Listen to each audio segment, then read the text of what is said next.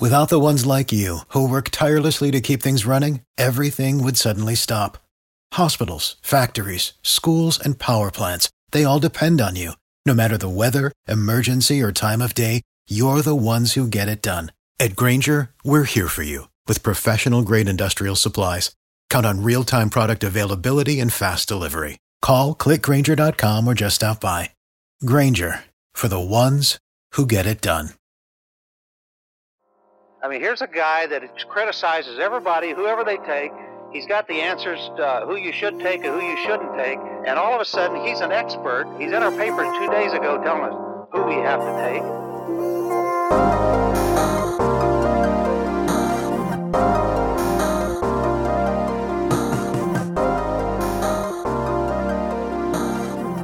Welcome back to the Believe in NFL Draft Prospects podcast. I am Joe DeLeon, joined by Ryan Roberts and Alex Gilstrap. Today we are continuing our stock watch on to week 3 of college football. More conferences are starting their play. We are getting more and more games to see. The Big 12 is expected to come back at some point in this fall season, so we now have that crop of players participating. More and more guys are out there, more and more guys for us to evaluate. Today we have 3 stock up players, 2 that did not help their stock with poor performances. Before we get into those guys, though, I want to share with our listeners a special message from our sponsor, that is Bet Online. The wait is finally over. Football is back in full swing. You might not be at the game this year, but you can still be in on the action at Bet Online. From game spreads and totals to team, player, and coaching props, BetOnline gives you more options to wager than any place online. And there's always the online casino as well. It never closes. So head to betonline.ag today and take advantage of all of the great sign-up bonuses. Again, that's betonline.ag. Sign up today. BetOnline, your online sportsbook experts. Guys, we have some very talented names on this list from week 3. Some recognizable names also that go along with that. The first player that we want to talk about today is one of the top tight end prospects in the country who helped him out significantly with a strong performance. Brevin Jordan from Miami, 7 receptions, 120 yards, and a touchdown. Ryan, what are some of the things that Jordan flashed to you in his performance this weekend? Well, he did the stuff that we already knew that he was capable of, right? He's that yak tight end that, whether you get it short, intermediate, he's a insane threat after the catch for a 6'3", 240+ pounder. He's that traditional move tight end, does some stuff in line, but his best attributes are always going to be working in space. What I wanted to see from Miami this year, and it looks like we're seeing it under Rhett Lashley, is the ability for him to expand his route tree a little bit and then to consistently get that usage, because he's been a guy that has not been used appropriately over the first 2 years. He always flashes. He's a guy that can line up in the slot. He can line up at H. He can line up a little in line at times. Inline's never going to be his bread and butter, but the difference that you're seeing with Miami right now is he is the focal point of the offense. He led the team in receiving the first week. This week, 7 catches, 120 yards. He had a dominant performance. Hurdled someone at some point too. So like you saw the dynamic athleticism again in open space. It's all just about the ability to use him to show off that skill set on a snap to snap basis. It's about consistency for Brevin Jordan. I think I tweeted out earlier today that with Brevin playing the way he's playing, I still think that he's the 3rd in the pecking order of how good this tight end class is. But now I'm more comfortable if he continues this trend to saying that there are 3 legitimate first-round options in this tight end class for 2021. Ryan said it perfect. We knew what this guy was going into this year as a yak. He's an athlete. This is what he does. He gets the ball in his hands and he does things after that many tight end prospects can't do, this far into college. So I don't think he really proved anything to me that I didn't already think of him prior. And, so it's just nice to see him put up the numbers that he did and put up the production that he did on a prime time stage like he did against Louisville in that ranked matchup that was being looked forward to by a lot in the country. So I don't think he proved anything. I think what I need to see, just like Ryan alluded to, is just consistency with the hands and just like a more diverse route tree. For that athleticism, you want to see him win in more ways than he does. And, he was picking apart zone coverage. I appreciated the hurdle that he made in his game. And of course he had that deep touchdown where he was left wide open. I mean, he is an athlete. That's what we said about him in our tight end preview show months ago. Nothing he did Saturday really changed my mind on what he is. He's a yak athlete that get the ball in his hands, and he can move better than tight end prospects usually can. But like Ryan said, to get into that top conversation with Freiermuth and Kyle Pitts from Florida in the tight end landscape of the NFL draft for this coming year, we just need to see more consistency, and I want to see a more diverse route tree because he has way too much athleticism for him to be as limited as he is in that regard. So Jordan's a guy that we spoke very highly of in our tight end preview episode. He is someone that we certainly will keep our eye on because he could find himself in that first round conversation if he finishes this year strong. Second player that had a really big performance is a smaller school guy playing against a big program. Zaven Collins, Tulsa linebacker, had a huge day in an almost upset for Tulsa against Oklahoma State. 6 tackles, 4 tackles for loss, and 3 sacks. Ryan, I know you're a big fan of Collins' performance from this past weekend. What did you see from him on Saturday? So it's pretty funny. During this summer scouting, I highlighted a few of the Tulsa defenders. Jackson Player, their nose tackle. Zaven Collins, their strong side linebacker. Couple corners they have too, Ali Green and Caleb, what was his last name? I forget his last name. Caleb Jones? I forget. Okay, 26. Caleb Evans. There it is. All right. Sorry, I had to work it through my mind. That was quick. There. Yeah. Sometimes when I just start rambling, things come to me eventually. So that's too much information. There's too much information going through your head at once. It's just like, which guy is it? Yes, you heard it here. Joe DeLeon said I'm too smart. Sometimes there's too much information up there. So I was talking on some of these Tulsa defenders, coming into the year, because I think from a physical perspective, from a talent perspective, there's some NFL guys. I think there's 4 to 5 NFL guys on that defense. And, they had a bad defensive performance last year overall, with the total defense, scoring defense, all that type of stuff. So I was getting my balls busted a little bit during the summer because I kept mentioning these Tulsa defenders, and they're like, oh, Tulsa's awful.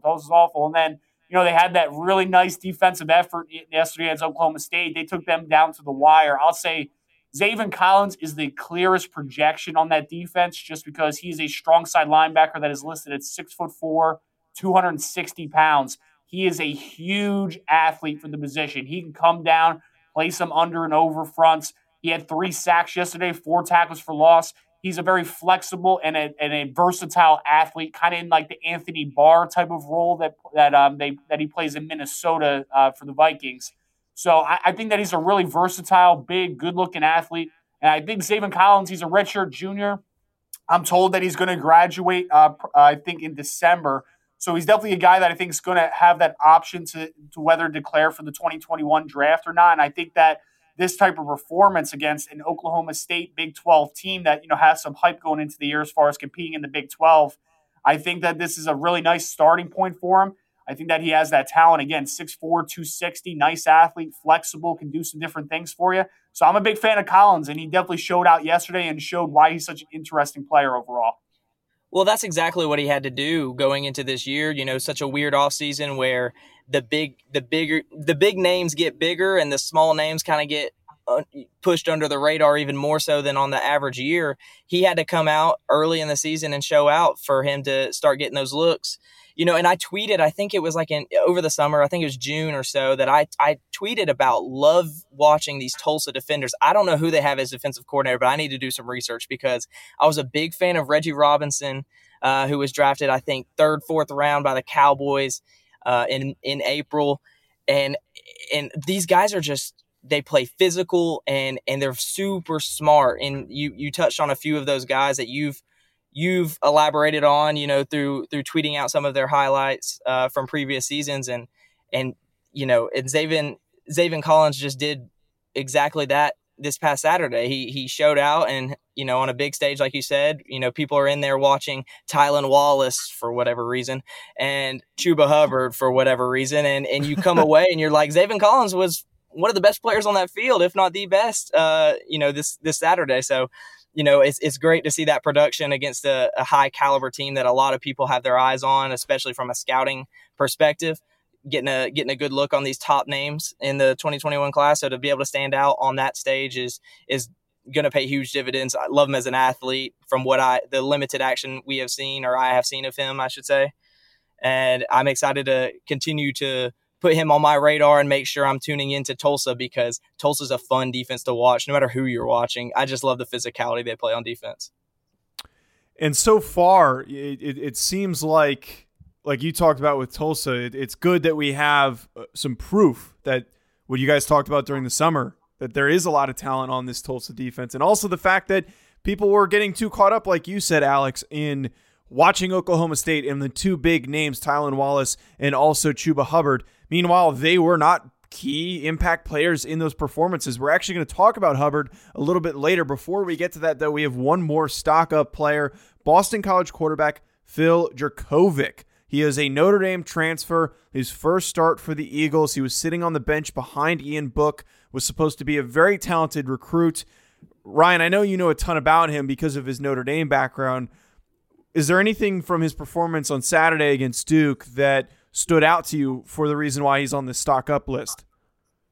I mean, so for the first game, the first start, I should say, of your career, to throw for 300 yards, 2 touchdowns, threw an interception, but besides for that one throw, man, like he was dialed in. He looked comfortable on the hoof. This dude is 6'5", 230 pounds, runs, I'm told, in the 4.7s. He's a very nice athlete.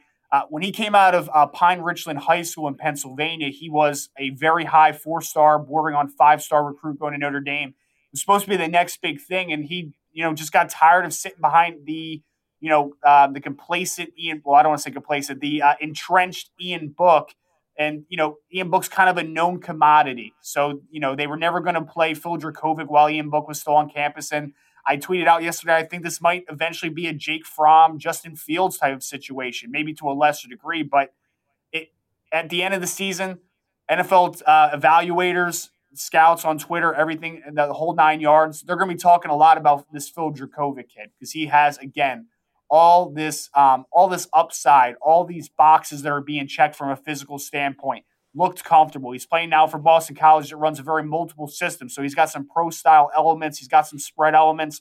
They're mixing it up a little bit. They got Hunter Long, the really talented tight end, who I think is going to get burst on the scene a little bit as well. So I think that at the end, at the end of the season, they're going to be like, Notre Dame chose Ian Book over this kid. That is insane. I think I wouldn't be surprised, even though he's only a redshirt sophomore, if by the end of the year, some people are whispering like, is Phil Jurkovec good enough to come out this year and be a top 2 or 3 round pick? Is he good enough? Is he going to be a first round pick if he decides to come out? I really think that talent is there, because whether it is, from a timing perspective underneath or throwing the ball deep, all the talent is there. He's a big physical, good looking athlete. Everything is in front of him right now to make that type of dramatic rise. And Boston College hasn't had a dynamic player at the quarterback position like this, maybe ever, because even Matt Ryan wasn't a dynamic player with his legs. Obviously, he's a great player and has turned into a great player on the NFL level. But from a dual threat perspective, this kind of kid, Phil Jurkovec, is a completely different athlete than Boston College is used to. And we just got our first taste of him, the first career start against a Duke defense that has some NFL players on it. We talked about that a little last week, right? Like Chris Rumph and Victor, the other defensive end, Marquise Waters in the secondary. There's a lot of guys that are going to play in the next level, and Phil Jurkovec came to play and really asserted himself on the ACC conference, and I think it's going to soon be all of college football. Well, I wasn't able to watch this game, so recently I just watched the highlights. Going into this, I was thinking, was it the Tulane quarterback a couple weeks ago? It was one of the first games of the season, blew up. I can't remember who it was, and I was thinking it was one of those situations where people are just ready for the next big thing. But, I've only been able to watch the highlights thus far, but the highlights, God, like you said, he's got the tool size, athleticism. He's got adequate athleticism. He's no Lamar Jackson. No one is, but he can definitely move, and he's got an arm. And it looked like you said a second ago, it looks like he's very comfortable for someone that has such limited playing time at the collegiate level. He looked very comfortable.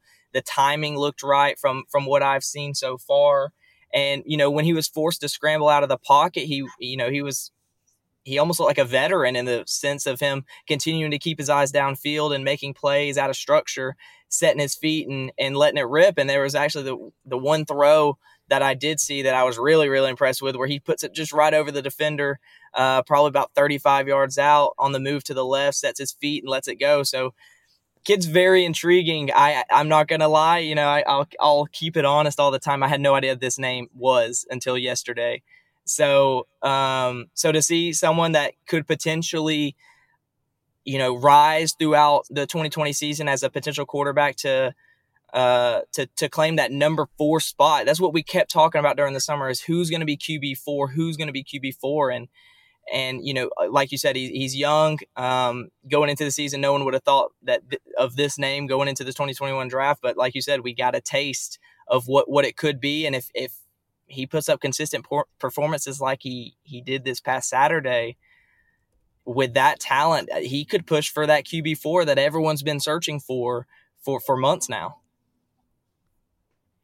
We have 2 players that had bad performances to lower their stock. Now, on paper, first player, Chuba Hubbard, Oklahoma State. This stat line sounds pretty good, 97 yards and a touchdown. However, he rushed for 3.4 yards per carry. Nothing overly dynamic coming from Hubbard in a game against Tulsa, where many would expect him to explode for huge production.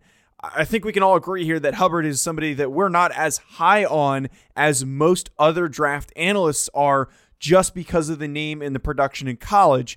We're starting to see some glimpses of why he's not exactly that top-tier draft prospect as everyone wants to say that he is. Ryan, what are some of the main reasons why you think that despite him scoring and almost getting 100 yards rushing, that he was stocked down this past week? I think there's a couple factors that go into it for me personally. To start with, you're playing Tulsa, and although I raved about their defense, right, like Oklahoma State, in theory, on paper, should have the advantage. Now, there are some factors that were working against Chuba Hubbard. One, offensive line was not good for Oklahoma State. They did not play a good game.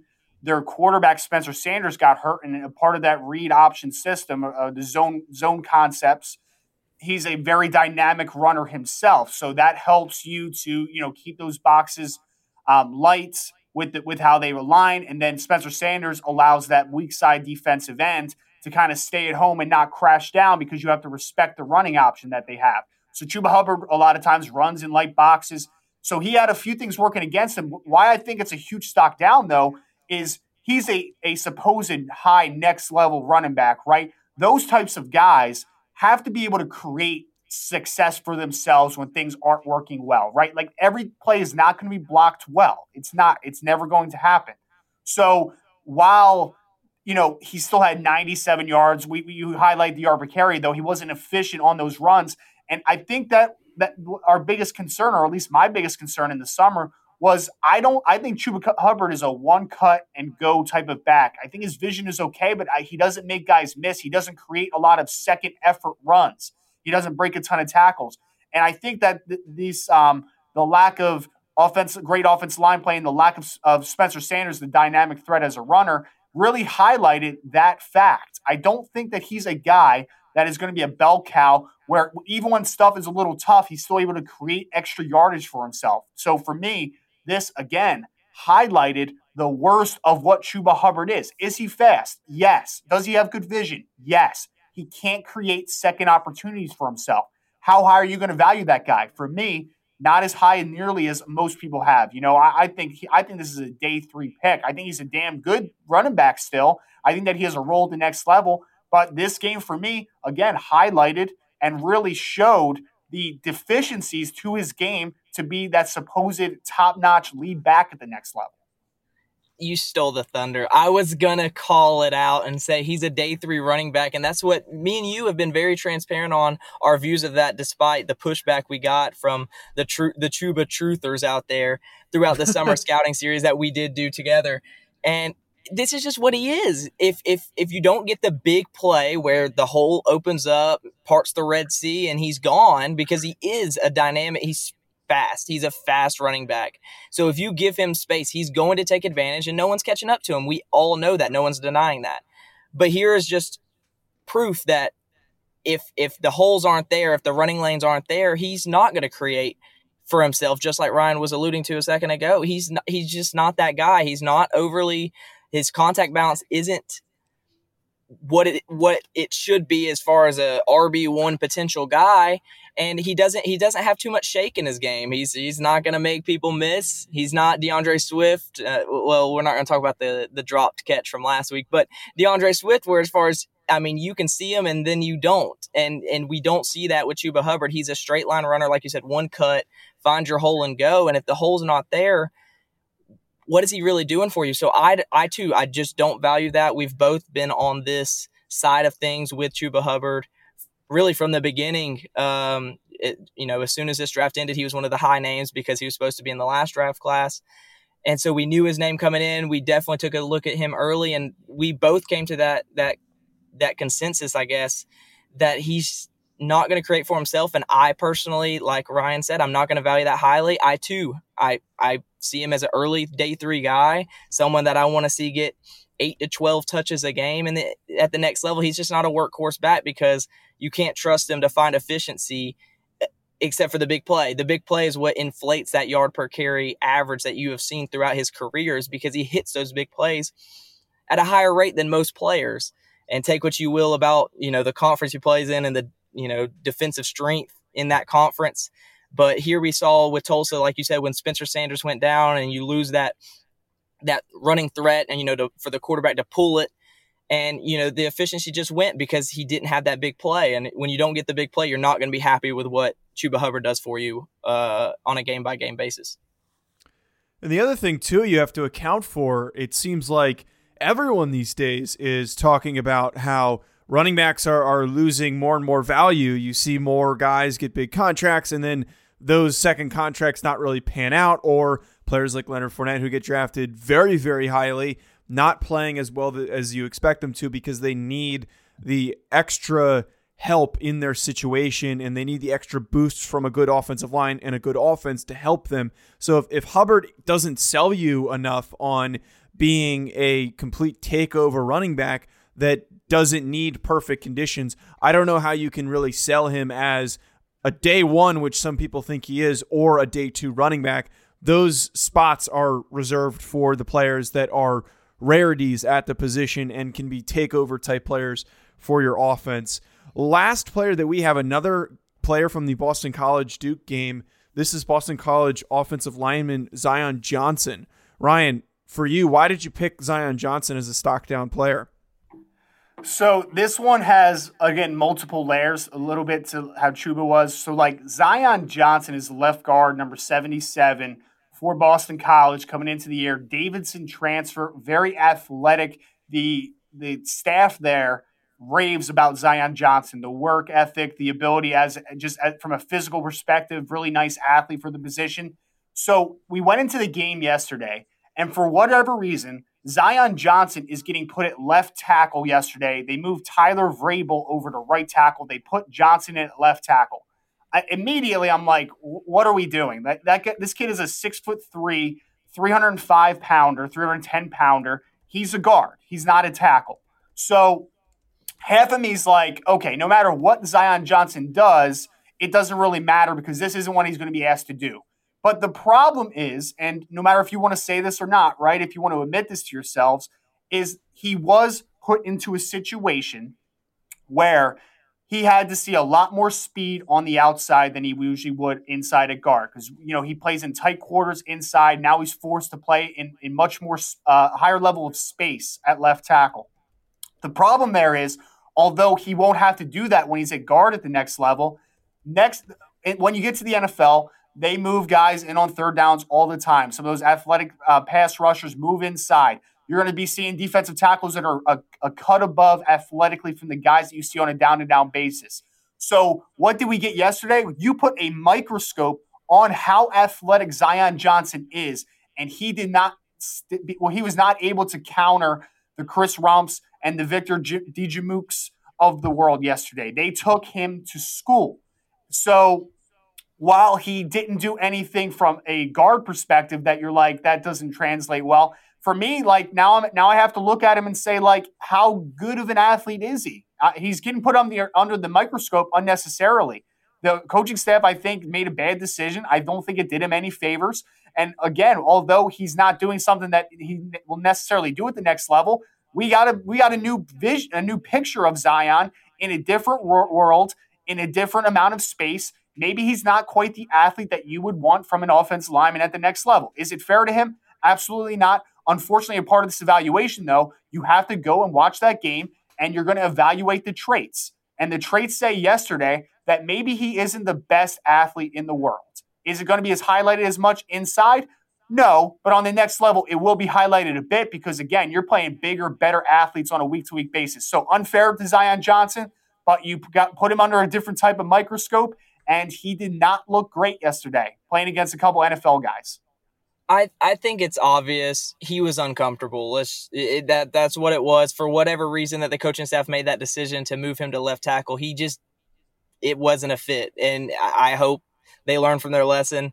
All they did was make the guy look bad, pretty much is what we're talking about. I mean, he's foreign to the position, and I think there's a lot of stock to be put into it about how different the technique is from a tackle perspective to an interior.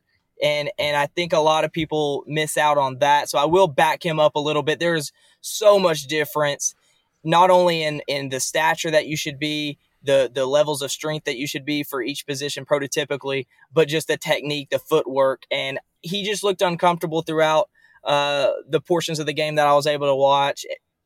But you can't get ran over by Chris Rumph. You can't let him just take you down. Like we were talking about 35-pound Chris Rumph. Absolutely. Right. Yeah. we I'm trying to help him out because look, I don't think a lot of people, and I don't even truly realize the extent of the differences in the technique from moving from guard to tackle or tackle to guard.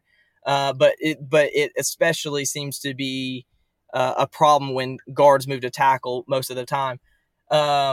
But you can't get ran over by Chris Rumph. We literally talked about this guy last week as stock down because it didn't look like he gained any weight, and this guy is slight for the position, and we can, we've already been down that rabbit hole. But so you can't let this guy run you over the way he did. You're supposed to be a guard. Like that's like you're talking about mobility being the issue and whatever. I don't put as much stock into that because he truly is a guard, and we really saw that on Saturday.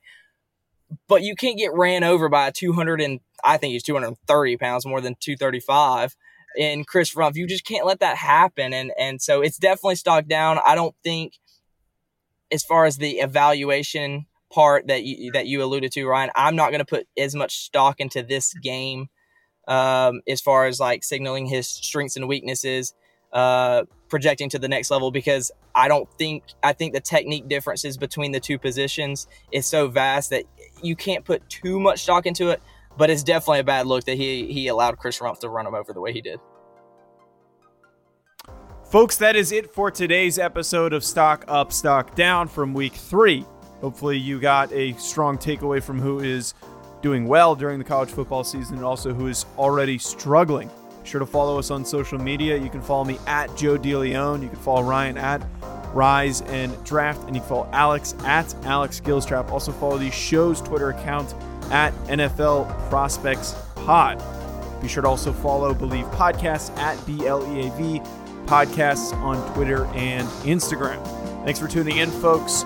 Next week, we will continue to update you on the draft stocks of NFL draft prospects playing in college football.